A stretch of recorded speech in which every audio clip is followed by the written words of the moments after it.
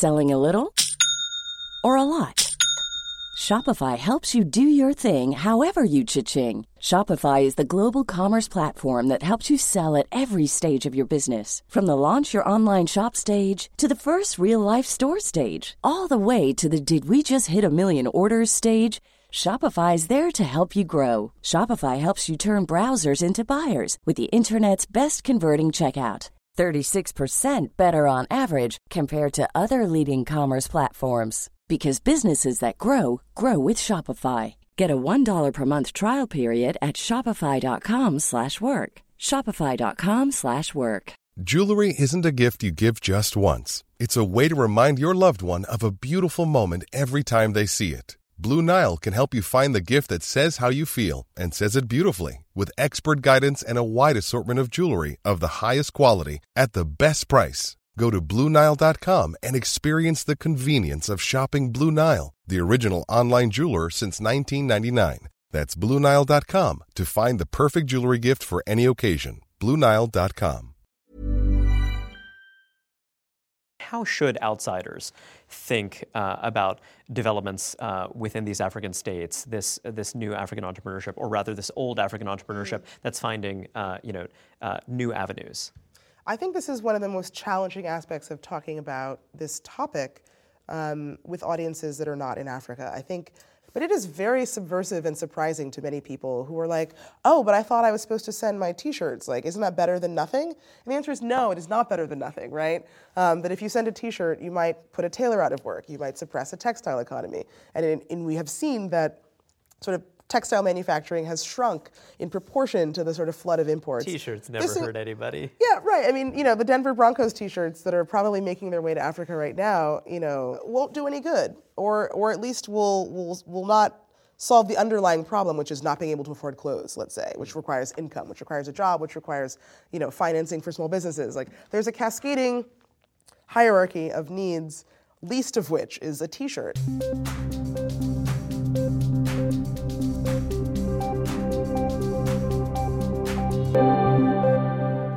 Hi, I'm Raihan Salam, and this is the Vice Podcast Show. We're joined today by Dayo Olopade, author of The Bright Continent. Dayo, thanks for joining us. Thank you. It's so nice to be here. Dayo, The Bright Continent is about Africa, but how the hell can one write a book about an idea as large, sprawling, and diffuse as Africa? Yeah, that was a huge challenge. I often say that it's about 800 million people, most of whom I haven't met. My perspective is one of a reporter, someone who was concerned with the narrative I saw, in which there was this kind of homogenous posture toward Africa as a place where it's sort of there lie dragons, right? Where it's destitute, where there's poverty, where there's disease, where there's conflict. And so the broad brush had already been painted on some level.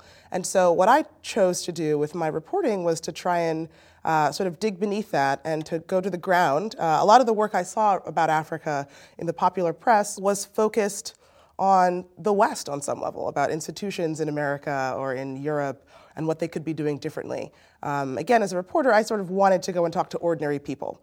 I didn't, as I said, get to nearly all of them, but on some level, the project of deconstructing Africa required not necessarily resorting to these national boundaries, to the 54 countries that comprise the continent, but to sort of concepts that united Black Africa. And those, I try and sketch out in my book as a way of reframing not just our sense of the geography of Africa, but also the narrative that I thought was so damaging, I think, for the continent's growth and progress. So there's a literal map of Africa that we're familiar with that has been distorted in various ways over the course of recorded history, but there are also other maps that you identify. Tell us a bit about them. Yeah, well, the book starts from the premise that, the maps of Africa are sort of inherently inaccurate or inauthentic. If you look at the modern political map of Africa, it will cleave regions that would have spoken the same language, that would have shared a political community in the past.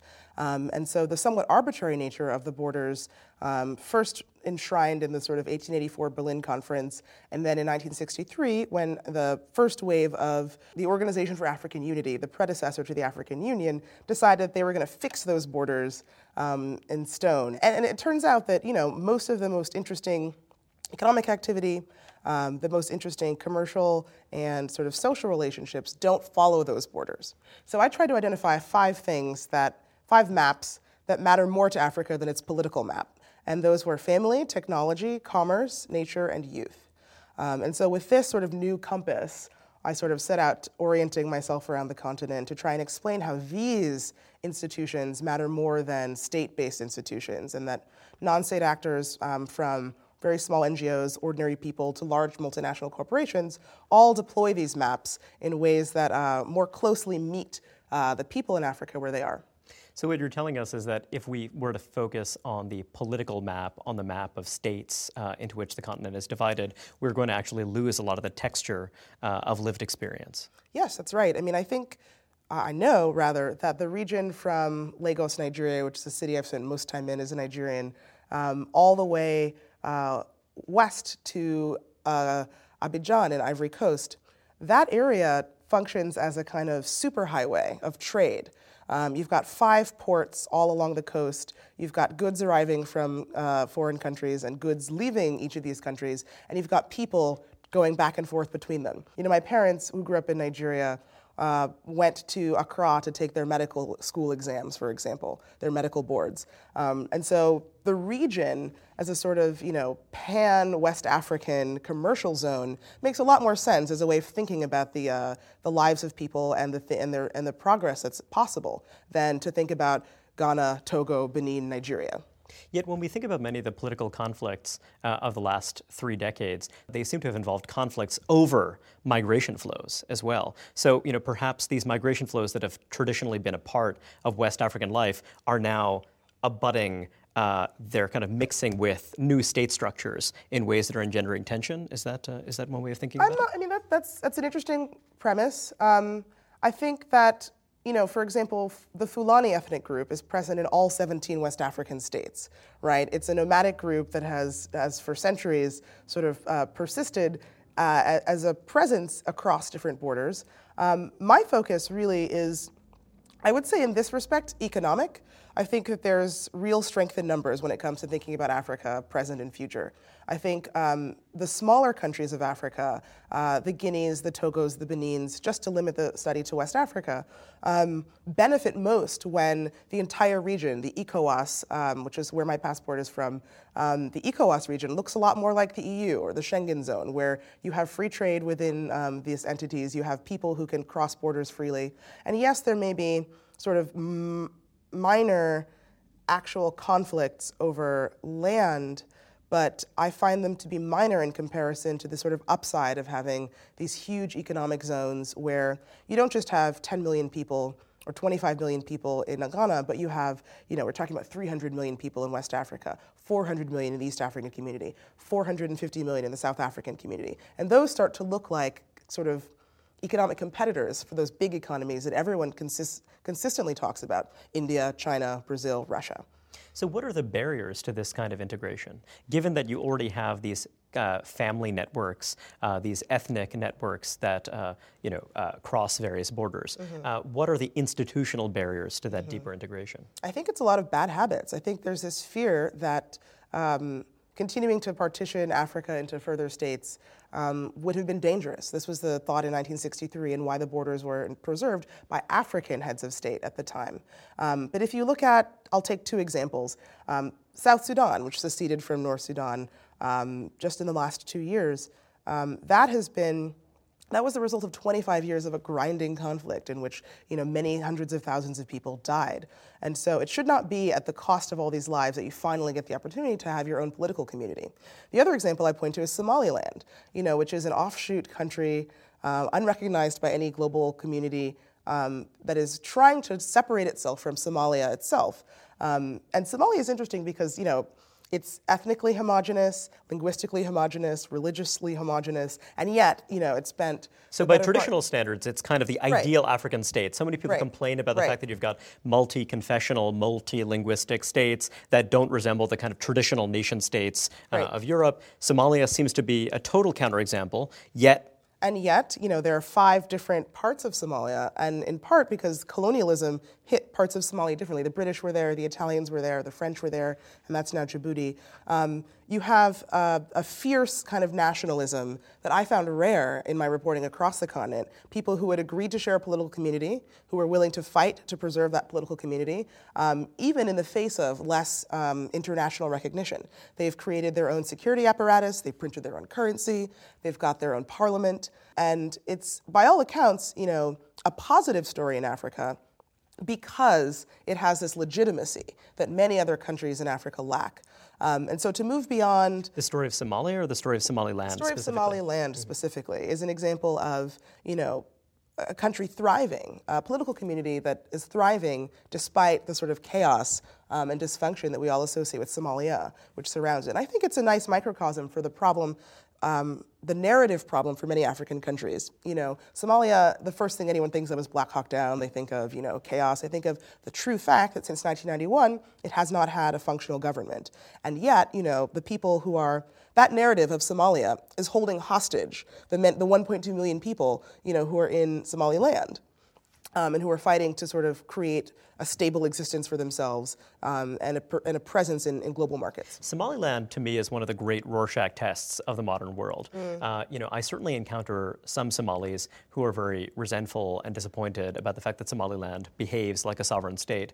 Yet there are others who observe that Somaliland really has achieved a lot of legitimacy. It is seen as a broadly inclusive and representative government. Yet, because it is not an unrecognized government, it also receives no overseas development assistance. And there are at least some people who suggest that the fact that Somaliland is not on the political map of the world in that fashion, because it doesn't have the recognition that makes it open to receiving this kind of assistance, that could be why the government functions as well as it does. I'm not sure if it's... I think you're broadly correct, and I think Nicholas Eubank at Stanford has produced the study that sort of looks at the ability to provide for its citizens as being more pronounced than comparable countries that receive assistance. And I think broadly, when you talk about foreign assistance, it does tend to decrease government spending, right, by a co-equal amount. For every dollar donated, governments cut back by 30 cents. And so in that sense, it's been positive for Somaliland, who has had to fend for itself without the crutch of foreign assistance. And they have to raise revenue from their own economy. That's right. And I think in many countries, the real question for many Africans is, when thinking about government is, what have you done for me lately? And the answer is very often very little. And so you have this sort of chicken and egg problem where people are unwilling to fund a government that is predatory, that is not custodial, and as a result, the government's functions decline, and then foreign assistance becomes seen as an easy alternative to that in terms of budget support. And you have this sort of declining vicious cycle, I guess I'll say, of lack of faith and lack of performance. That I think really brings us to this idea that, what many people perceive as lack of competence on the part of African governments, which I think is very true. Now, you did most of your reporting while based in Nairobi. Correct. And tell me a bit about Nairobi and Kenya more broadly, because it certainly looks to outsiders as though you have emerging in East Africa a really interesting case of a variety of different countries that are moving in this more entrepreneurial kind of direction where you've seen an increase in growth rates, what people in the West, what people in the outside world would see as positive developments. Well, I don't know that this is a new trend. I think it's a very old one that's getting new recognition because it has new tools to amplify it. And the tools I mean are technology tools. I moved to Kenya. I first visited Kenya sort of chasing the story of African technology. In 2009, this was something that really captivated my imagination. Fiber optic cables connected East Africa for the first time. And I remember, having spent a lot of time in Nigeria, in the late 90s and early aughts, the internet wasn't super fast, but it wasn't incredibly slow. But 2009, that is to say 5 years ago, East Africa did not have super fast internet. And so this sea creature kind of latched onto the East Coast, and suddenly, the magic of the internet was available to many people. And so Google set up an office there. You have Safaricom, a very innovative telecom company that is providing mobile banking services for the lion's share of the population now. And so the technology story was something that really defined Kenya and has continued to define Kenya as a leader across the continent for innovative technology. You have mobile payment services that are in many respects more advanced than what you find in more affluent countries. Correct. And I think, again, the big theme of the book is that, Africa does more with less because it has to. That necessity drives innovation, and that Africa is the mother of necessity in some level. And so people are able to refuse to use objects as marketed to them, to recycle and renew ordinary objects like a mobile phone to be a flashlight, to be an ATM, to be a lifeline for market information about agricultural pricing or health information. And so by the lack of sort of external products, the ones we might have in the US, to do all these things for us, has required more generative uses of technology. And technology is itself generative, right? I mean, to return to the earlier conversation we were having, entrepreneurship, entrepreneurialism, is nothing new, not in Africa, not anywhere. But it's been obscured, I think, by the sort of rudimentary tools that people were able to deploy. Suddenly, technology is an amplifier of these existing workarounds, of this existing system of hustling and hacking. And, I use the example of the guy who built my bed in Kenya. His name's Emmanuel. He's in his mid-20s, and he struggles to find clients who want to, he does carpentry skills, but sometimes the power is out and he can't always use a bandsaw, and sometimes he doesn't know if he's going to have a truck to make these deliveries. His life is made a lot easier by access to finance in the form of M-Pesa, for example. But he's always been there, right? It's just now we can see him. And I think that's been a huge part of what drives my reporting, is to sort of spotlight people who are doing a lot with very little. So you've had people with tremendous energy and drive, and yet it was very difficult for them to, for example, accumulate assets, or very difficult for them to borrow if they can't demonstrate that they have assets, because those assets are effectively invisible. So tell me about this technological boom. What were its sources? I mean, so, is this a product of indigenous engineering talent that just, was capitalizing on the new availability of the internet, or was it, members of the diaspora returning home? Where did it come from? I think this was technology that, I'll use a couple of examples from Kenya. One is Ushahidi, which many people may know by now. It means witness in Swahili, and it began as a sort of citizen reporting mechanism. This was technology that the Red Cross had developed, but had never really used. During the 2007-2008 election crisis in Kenya, you had people fighting in the streets, you had a news media that had gone silent, you had open violence, you had a contested election, likely stolen, and people were not sure what to do. And so 3 or 4 bloggers came together, united by the internet, a new tool that allowed them to find one another, started building this software. They layered on this existing Red Cross interface that was open source, that had been literally sitting around for years, that had found no real use. And developed something that allowed people with mobile phones to sort of put themselves on this map, to say, I'm here, this is what's going on, this is what I saw. And if 6 other people also saw the same thing, you can verify that some event happened. And so it really sped the effort to sort of make sense of what was going on in Kenya at the time.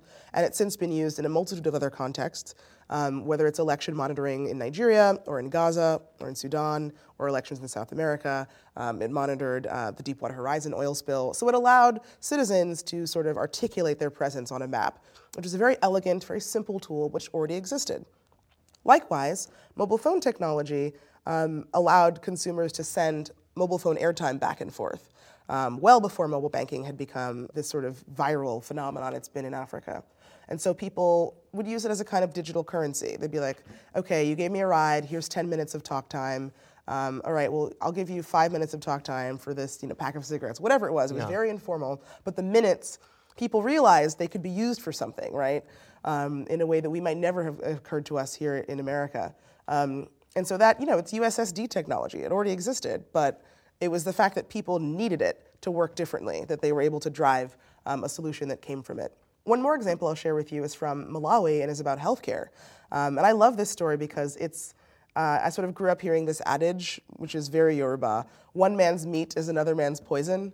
which I guess the idea being that, something that's of no use to someone could be really important to another.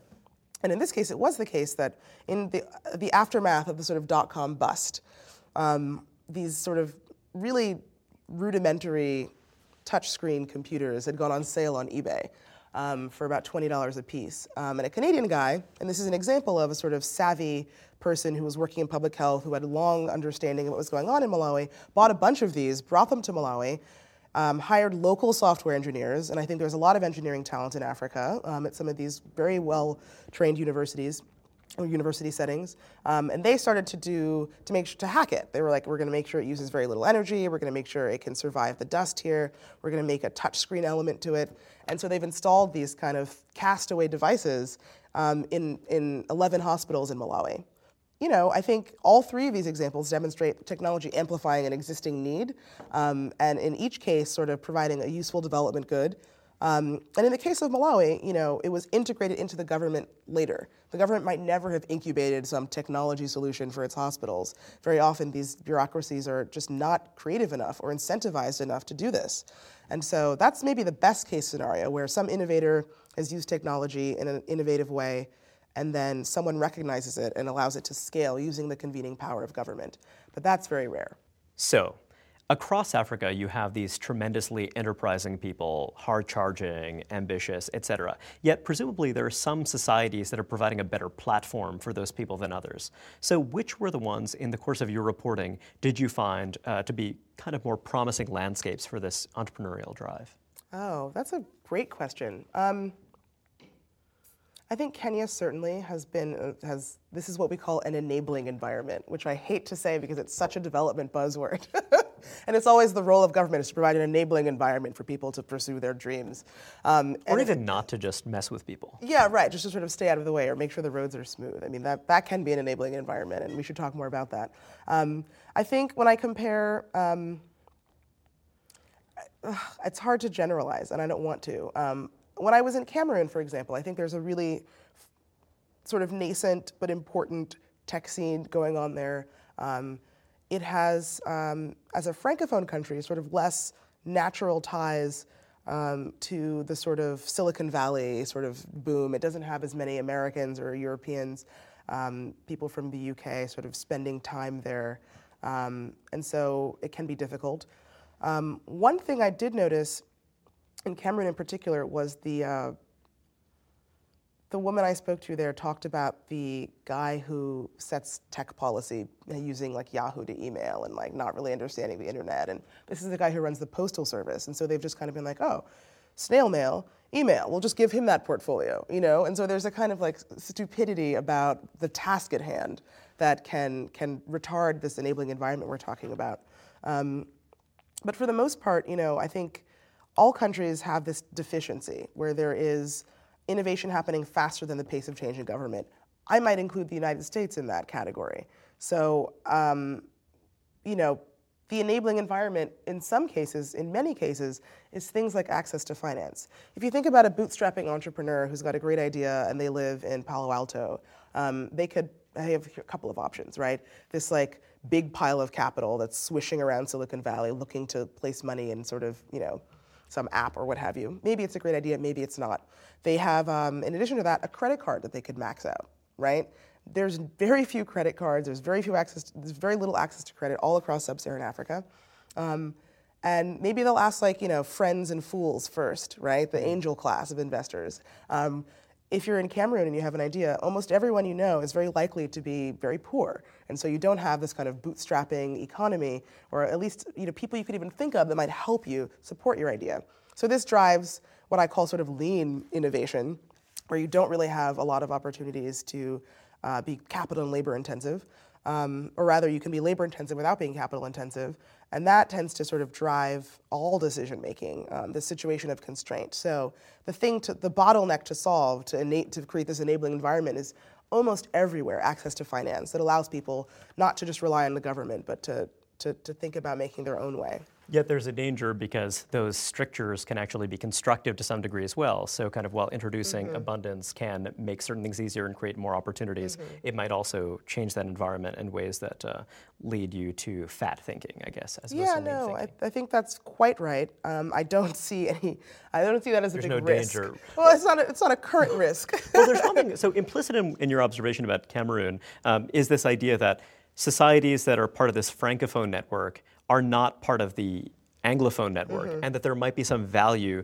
to being embedded in this larger English-speaking community, which brings me to the diaspora. We talked about it briefly before, but tell me a bit about the fact that you've had this enormous number of high human capital, highly educated people emigrating from Africa. I think that traditionally that was thought of as a brain drain. Traditionally that was thought of as something kind of really tragic to have people trained, let's say in West Africa, working for the National Health Service in Britain or whatever else. Yet it seems that it's actually not a one-way street.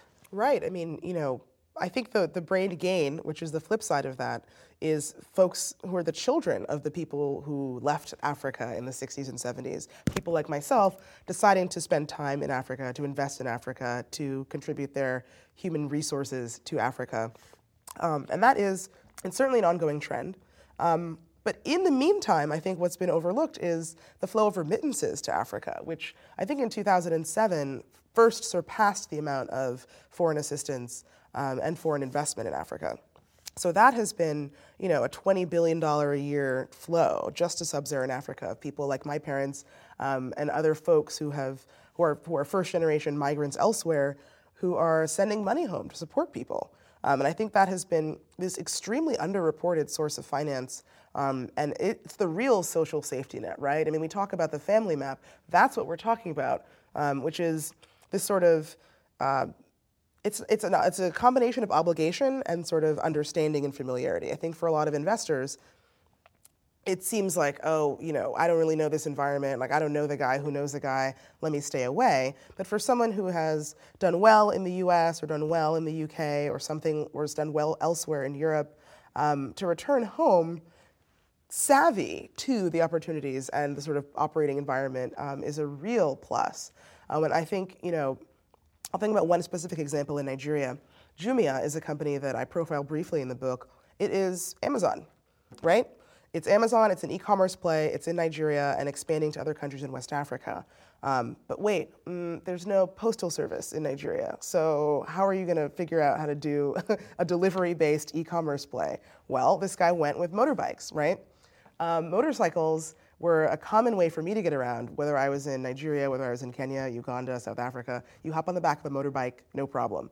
In Nigeria, in Lagos in particular, this is a funny sort of historical, political issue. These guys known as Okadas were kind of banned from central areas. And so there was all of a sudden a lot of free motorcycles sort of roaming around the major city. And so this guy was like, we're gonna have cash on delivery. We'll bring you everything on the back of a motorcycle, which is, again, bringing the knowledge of Amazon and its incredible ability to solve problems and provide goods for people from the US and applying that to and adapting it for the Nigerian environment is exactly what we mean when we say there's a diaspora dividend. And so it's this incredibly successful thing. It allows people to buy things that they need in what was otherwise a very constrained environment for the retail sector. And part of what you're suggesting is that this knowledge transfer is two-way in the sense that you have people who are settling in these non-African societies, bringing back business models, but then actually innovating on those business models and bringing insights potentially back to the fat countries. Yeah, I mean, that's the sort of optimal flow of information. I think we talk about leapfrogging, right? Where you don't have to do the landline thing. I mean, I've never used a landline, literally never. Just to clarify, so when we're talking about leapfrogging, traditionally when we think about development, we think about societies going through a very clear path. For example, when you look at East Asia, you begin by engaging in garment manufacturing, then you start manufacturing electronics, then you start designing electronics, then you're a rich country. Whereas what you're saying is that it's possible for Africa, for many societies within Africa and other developing world regions, we'll get back to that, that they don't have to go through each step. Oh, of course. I mean, why would you, right? I mean, you already have the sort of accumulated wisdom and knowledge. I'll give two examples that are manufacturing-based, because I think manufacturing in Africa, I mean, there's been this sort of call center boom, which I think is relevant and interesting given the preponderance of English speakers, native English speakers all across the continent. But manufacturing is really important. So one comes from, again, Nigeria, the other comes from Uganda. And both are differently important for development, right? And again, I don't like the idea of development as linear, where you start, with nothing and you end up in Las Vegas. I think that's silly. But so the one play is just a very simple cut and paste aluminum can factory. It's a private equity play. Most of the cans in sub-Saharan Africa, believe it or not, are made of steel and come from South Africa, where there's a steel plant, and that's it. So there's no aluminum cans think about all the things you might need it for, right? So these guys were like, well, we'll just do that. Great. So they set this up. They employ, a couple hundred people, and they're printing money as well as making cans. The other play in manufacturing is in Uganda and is for pharmaceuticals, right? Why? So there's still this high disease burden all across the continent. In Uganda, I think the growth rate for HIV/AIDS infections is 5% a year. And so there's still an urgent public health need. The government does a lot of procurement through the Global Fund, through its own Ministry of Health's budget, to buy drugs that the people need. But they're buying them from India, and they're buying them from elsewhere, where they're made cheaply and sent over. So these guys said, this consortium of investors said, okay, well, why can't we do that here? We have a World Health Organization certified plant. We'll get local employment. We'll keep more of the value in the country, and we'll make the antiretrovirals. We'll make the antimalarials, and we'll sell them to people. And so that, again, responds to the unusual local demand for these kinds of health products, but also proves that you can make a product in Africa that's just as good as what you might make in India. And I think those are the kinds of ventures that I think we need to see more of. You mentioned India, and my understanding is that when you're looking at some of the debates around development in India, there is actually a lot of talk about manufacturing and the fact that India hasn't seen nearly as much manufacturing as, for example, China. And the anxiety there is that the reason why you had call centers and also the offshoring of sophisticated services like financial services, software development, et cetera, is because India's infrastructure is incredibly poor. And so the way that Indian firms have been able to capitalize is by having high human capital Indians do this kind of work. Yet, because it's not labor-intensive manufacturing, it's not something that's helping the real bulk of the population. Right. Would you say that there's a similar dynamic in some of these African societies where you have some high human capital people who can do that kind of software work, financial services work, et cetera, but because you don't have the infrastructure and you don't have some of the legal institutions in place, that it's harder to actually have that mass effect? Yes, I agree with you. I think that if you want to, again, to back up a little, my understanding of the literature is that very poor people articulate their wants and needs not so much in terms of actual money, but in terms of stability and the ability to plan, which is to say stable income. It can come from the informal sector, which is 70% of employment in the continent, or the formal sector, which is something that's growing but not nearly enough to support this workforce. And jobs in the formal sector are often constrained by access to finance in the same ways we've talked about, where people can't hire new workers. And so a lot of... very tightly regulated as well. Right. So the other, I think, really transformational advantage that Africa has is in agriculture, right? Which is 2 out of every 3 people in sub-Saharan Africa are touched by the agricultural sector. Huge land dividend, huge land holdings, the ability to make land productive, which is labor intensive, which does help a lot of people employ themselves, must be a sort of feature of any reasonable discussion about Africa's future. Not least because we have these global food needs that are rising, and a lot of waste, in fat economies, as I talk about. But this tremendous productive capacity in Africa to plant crops that everyone needs. And there are sort of political considerations, there are sort of ugly protectionist policies in countries like the United States that exclude African agriculture from American markets. But, it's the kind of thing that that will always be very labor intensive, right? Obviously, there's different models for farming. You go to Iowa and you see, one farmer on a tractor covering acres and acres of land. Whereas in Africa, it's these tiny 1-acre plots where one person's still doing a lot of the work. But in the short term, I think to employ lots of people, to make sure they have this ability to plan, this ability for stable income, I think emphasizing not just manufacturing, but agricultural sector is something that surprised me when I, reported across Africa, but is super important. And you also talk about some of the potential environmental benefits as well. Mm-hmm. Tell us a bit about that. I mean, tell us about some of the environmental innovation that's been happening in Africa as well. Well, again, this is all driven by necessity. This is the spirit of Kanju, which is a Yoruba word I've coined to talk about the specific creativity born of African difficulty, right? When electricity doesn't reach the last mile, and when it may never, when power goes out every single day in an urban area, when your substitutes are things like kerosene, which is very dangerous, or firewood and charcoal, which are very hazardous for your lungs, the pain point, to use a sort of business school term, is really acute. You need to find an alternative energy source. And so this is why I think, the ceiling on alternative energy uptake in a commercial way is nowhere higher than in Africa, where, again, maybe eventually, a government in another country might be able to guarantee the infrastructure that would provide electricity. But in a place like, rural Tanzania, central Burkina Faso, even in sort of, urban Nigeria, that might never happen, or it might not happen for far too long for people's own satisfaction.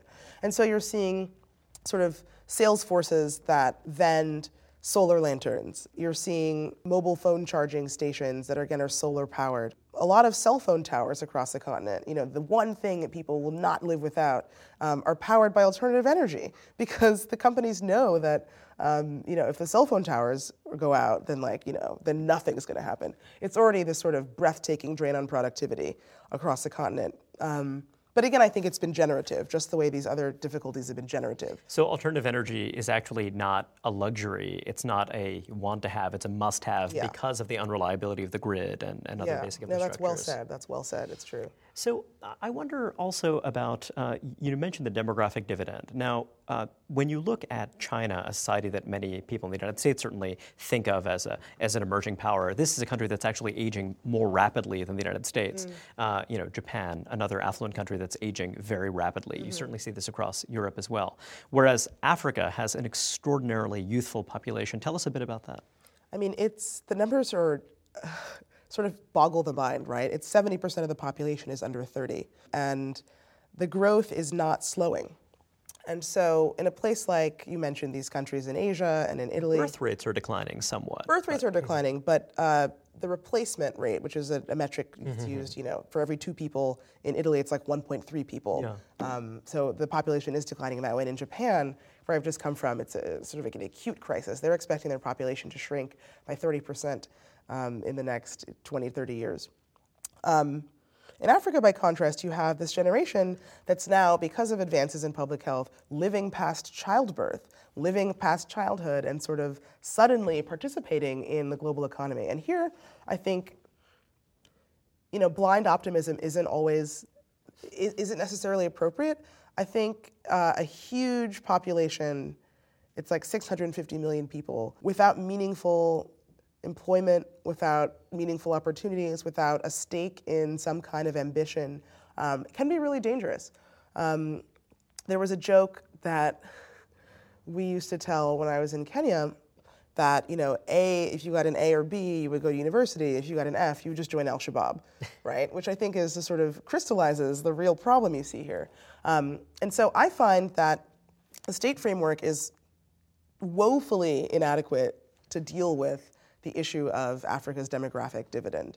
The educational system, which has been a big focus of big projects like the United Nations Millennium Development Goals, has focused on stuff like enrollment, right? Which is like, how many butts can you put in the seats in a classroom? Doesn't mean anyone's learning, doesn't mean anyone's equipped. Well, Land Pritchett has done extraordinary and alarming work about the translation between actual enrollment rates and actual human capital, and sort of what people are actually learning while they're sitting in those seats. Which is very little, and I think that shouldn't surprise anyone. A packed classroom doesn't mean that someone is going to be learning. So I think the most interesting innovations specifically dealing with the youth sector have to do with vocational education and have to do with continuing education. I think there's this presumption that after 8th grade or high school you leave and you're good, you're all set, not to worry. Good luck with that. I think for folks who have emerged sort of half-baked or haven't quite gotten the sort of fundamentals down, and I was at a school in Somaliland where the girls were taking calculus but they were also like sort of studying fourth grade long division because like they hadn't quite gotten everything in order. And so there was a need to sort of pay extra attention to making sure everything that was necessary to learn can be learned. So I like private school. And when I say private school, I think a lot of people go, oh, that's impossible, it's very expensive. But in Africa, private school is this long-standing tradition of people realizing the state schools are awful, voting with their feet, and spending a little bit of money, we're talking like $2 to $5 a semester, to pay a religious instructor or sort of, a well-educated couple who will just run a school out of the back of their house. Because people really want their kids to do better, like so does everyone. That's the one thing that, when I talk about the bright continent around the country, people nod their heads. It's like, yes, education. Everyone wants a better future for their kids, including very poor people who are willing to pay for it. So private school is a real alternative. One of the ventures I profile in the book is called Bridge Academies. It's tried to sort of standardize, again, using technology and real thinking about what drives outcomes and how to get numeracy and literacy, at a functional level for a young person. They have created this network of private schools. They now are teaching 50,000 kids. They're super ambitious. They want to make it, 10 million kids by 2025. I think they'll be able to do it. I think it's a really important intervention to provide competition within the education space and to provide parents options, which I think, when you talk about American policy debates, is something that really scares a lot of folks. But I think in a context, again, where you're driven by necessity to seek better options, that becomes a really encouraging alternative. It's an interesting way to think about this lean innovation framework because, basically you're charging tuitions that are competitive enough for people with very low incomes, and yet also it's a situation in which parents are deeply concerned about the outcome, and so they're very mindful, whereas when, it's overseas development assistance or something else that's financing, this very rigid set of numerical targets where we want these people to be in these seats for this amount of time, yes. You're not necessarily as attuned to whether or not, students are actually learning. Right. I mean, I was sort of alarmed, and I shouldn't have been surprised, but I still was, to hear how much policymaking is driven by these external metrics, right? I was in Rwanda talking to the Betty Mutesi, who's a woman who runs the Millennium Challenge Corporation in Rwanda, which is, this partnership that George W. Bush set up to help countries achieve the Millennium Development Goals, and it was kind of like a gold star. Like, if you do these things, you're going to be part of our thing, and you're going to get extra money. And so she was like, it was like a large-scale form of teaching to the test. She was like, we just got to do what the MDGs say, nothing else, nothing more, and then we'll get our gold star. And the MDGs were created by people who weren't necessarily very attuned to what these students need or what their circumstances are. Yeah. I mean, MDGs don't mention agriculture at all. I mean, these were drafted in 2000. They don't mention climate change at all, which will affect Africa disproportionately. It has, there's a long discourse sort of debating the MDGs' relevance. I obviously, perhaps not obviously, come down against the prescriptive nature of them, particularly given that they're a political agreement, right? They're the least that 192 countries could agree to in 2000.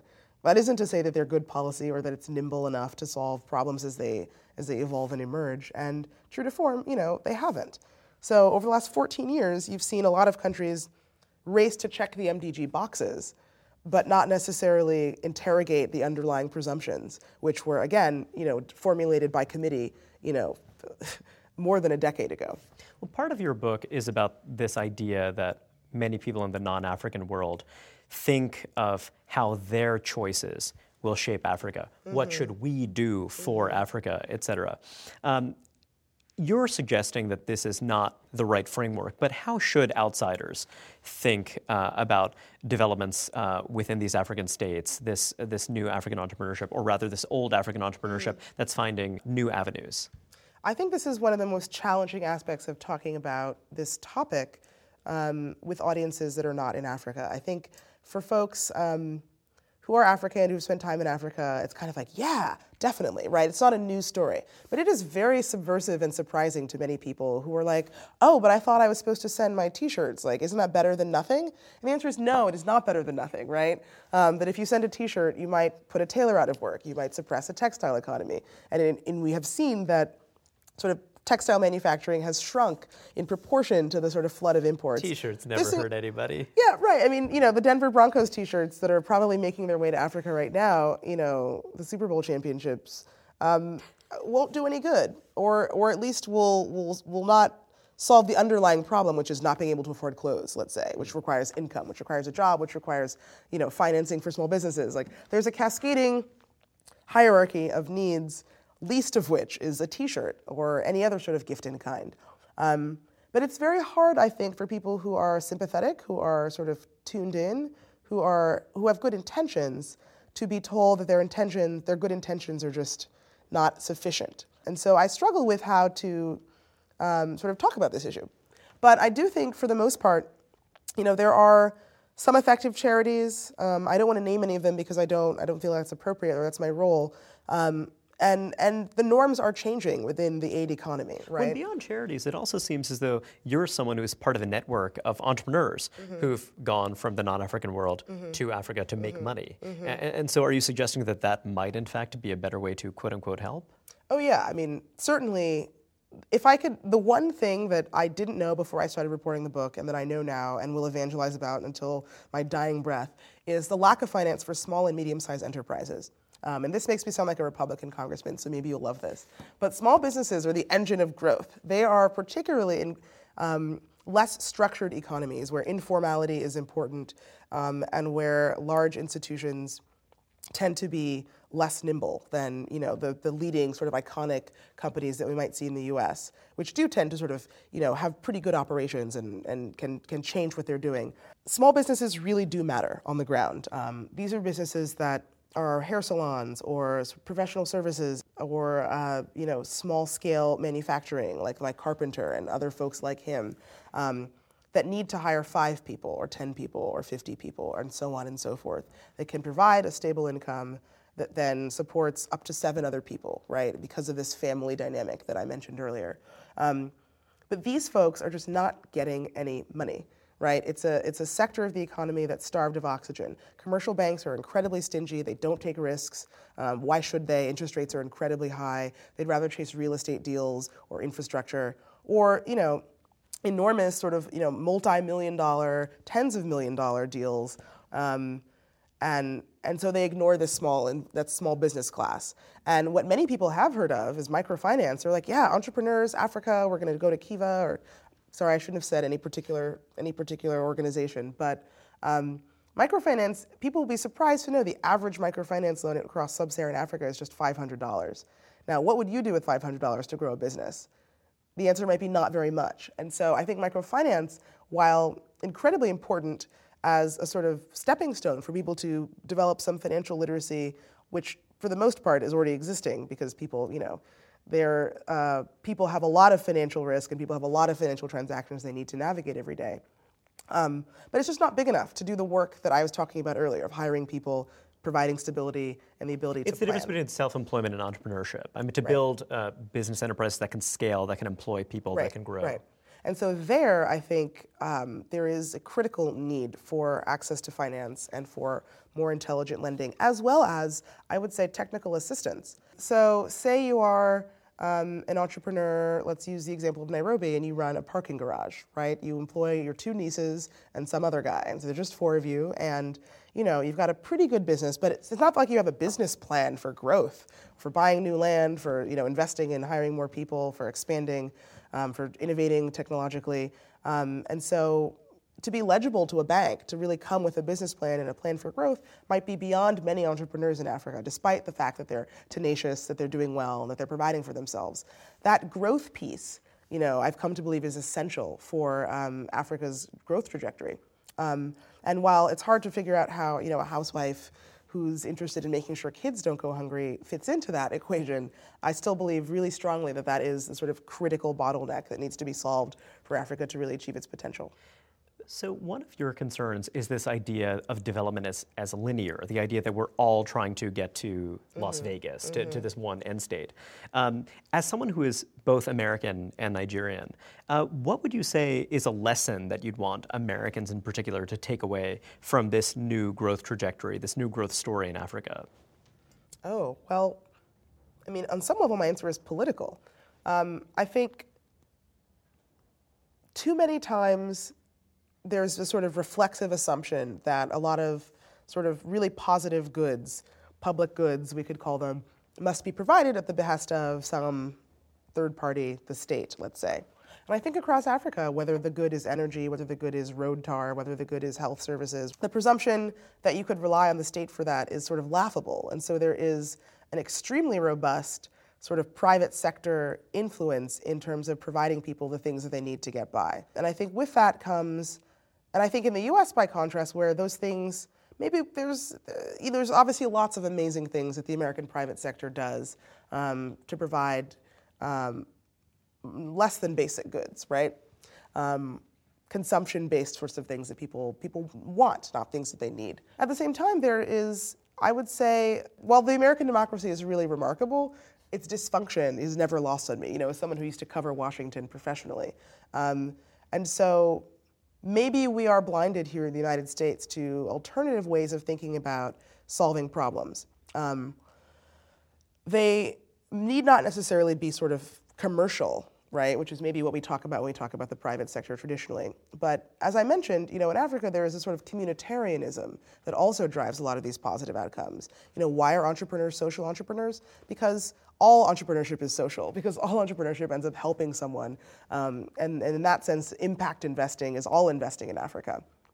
And so, communities in America where we're sort of bowling alone, where we're not that invested in sort of the communities in which we live and the sort of public goods that we share, that spirit, I think, is something that really could sort of marry what looks like increasing political dysfunction at the center to sort of think more about less concentrated, less hierarchical forms of sort of local engagement. And in that sense, it's a sort of new, or at least expansion of our definition of the private sector that I think I feel comfortable as a good liberal espousing, for the United States.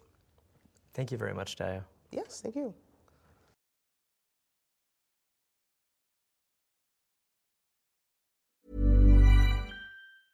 Hey, it's Danny Pellegrino from Everything Iconic. Ready to upgrade your style game without blowing your budget? Check out Quince. They've got all the good stuff, shirts and polos, activewear, and fine leather goods, all at 50 to 80% less than other high-end brands. And the best part? They're all about safe, ethical, and responsible manufacturing. Get that luxury vibe without the luxury price tag. Hit up quince.com/upgrade for free shipping and 365-day returns on your next order. That's quince.com/upgrade.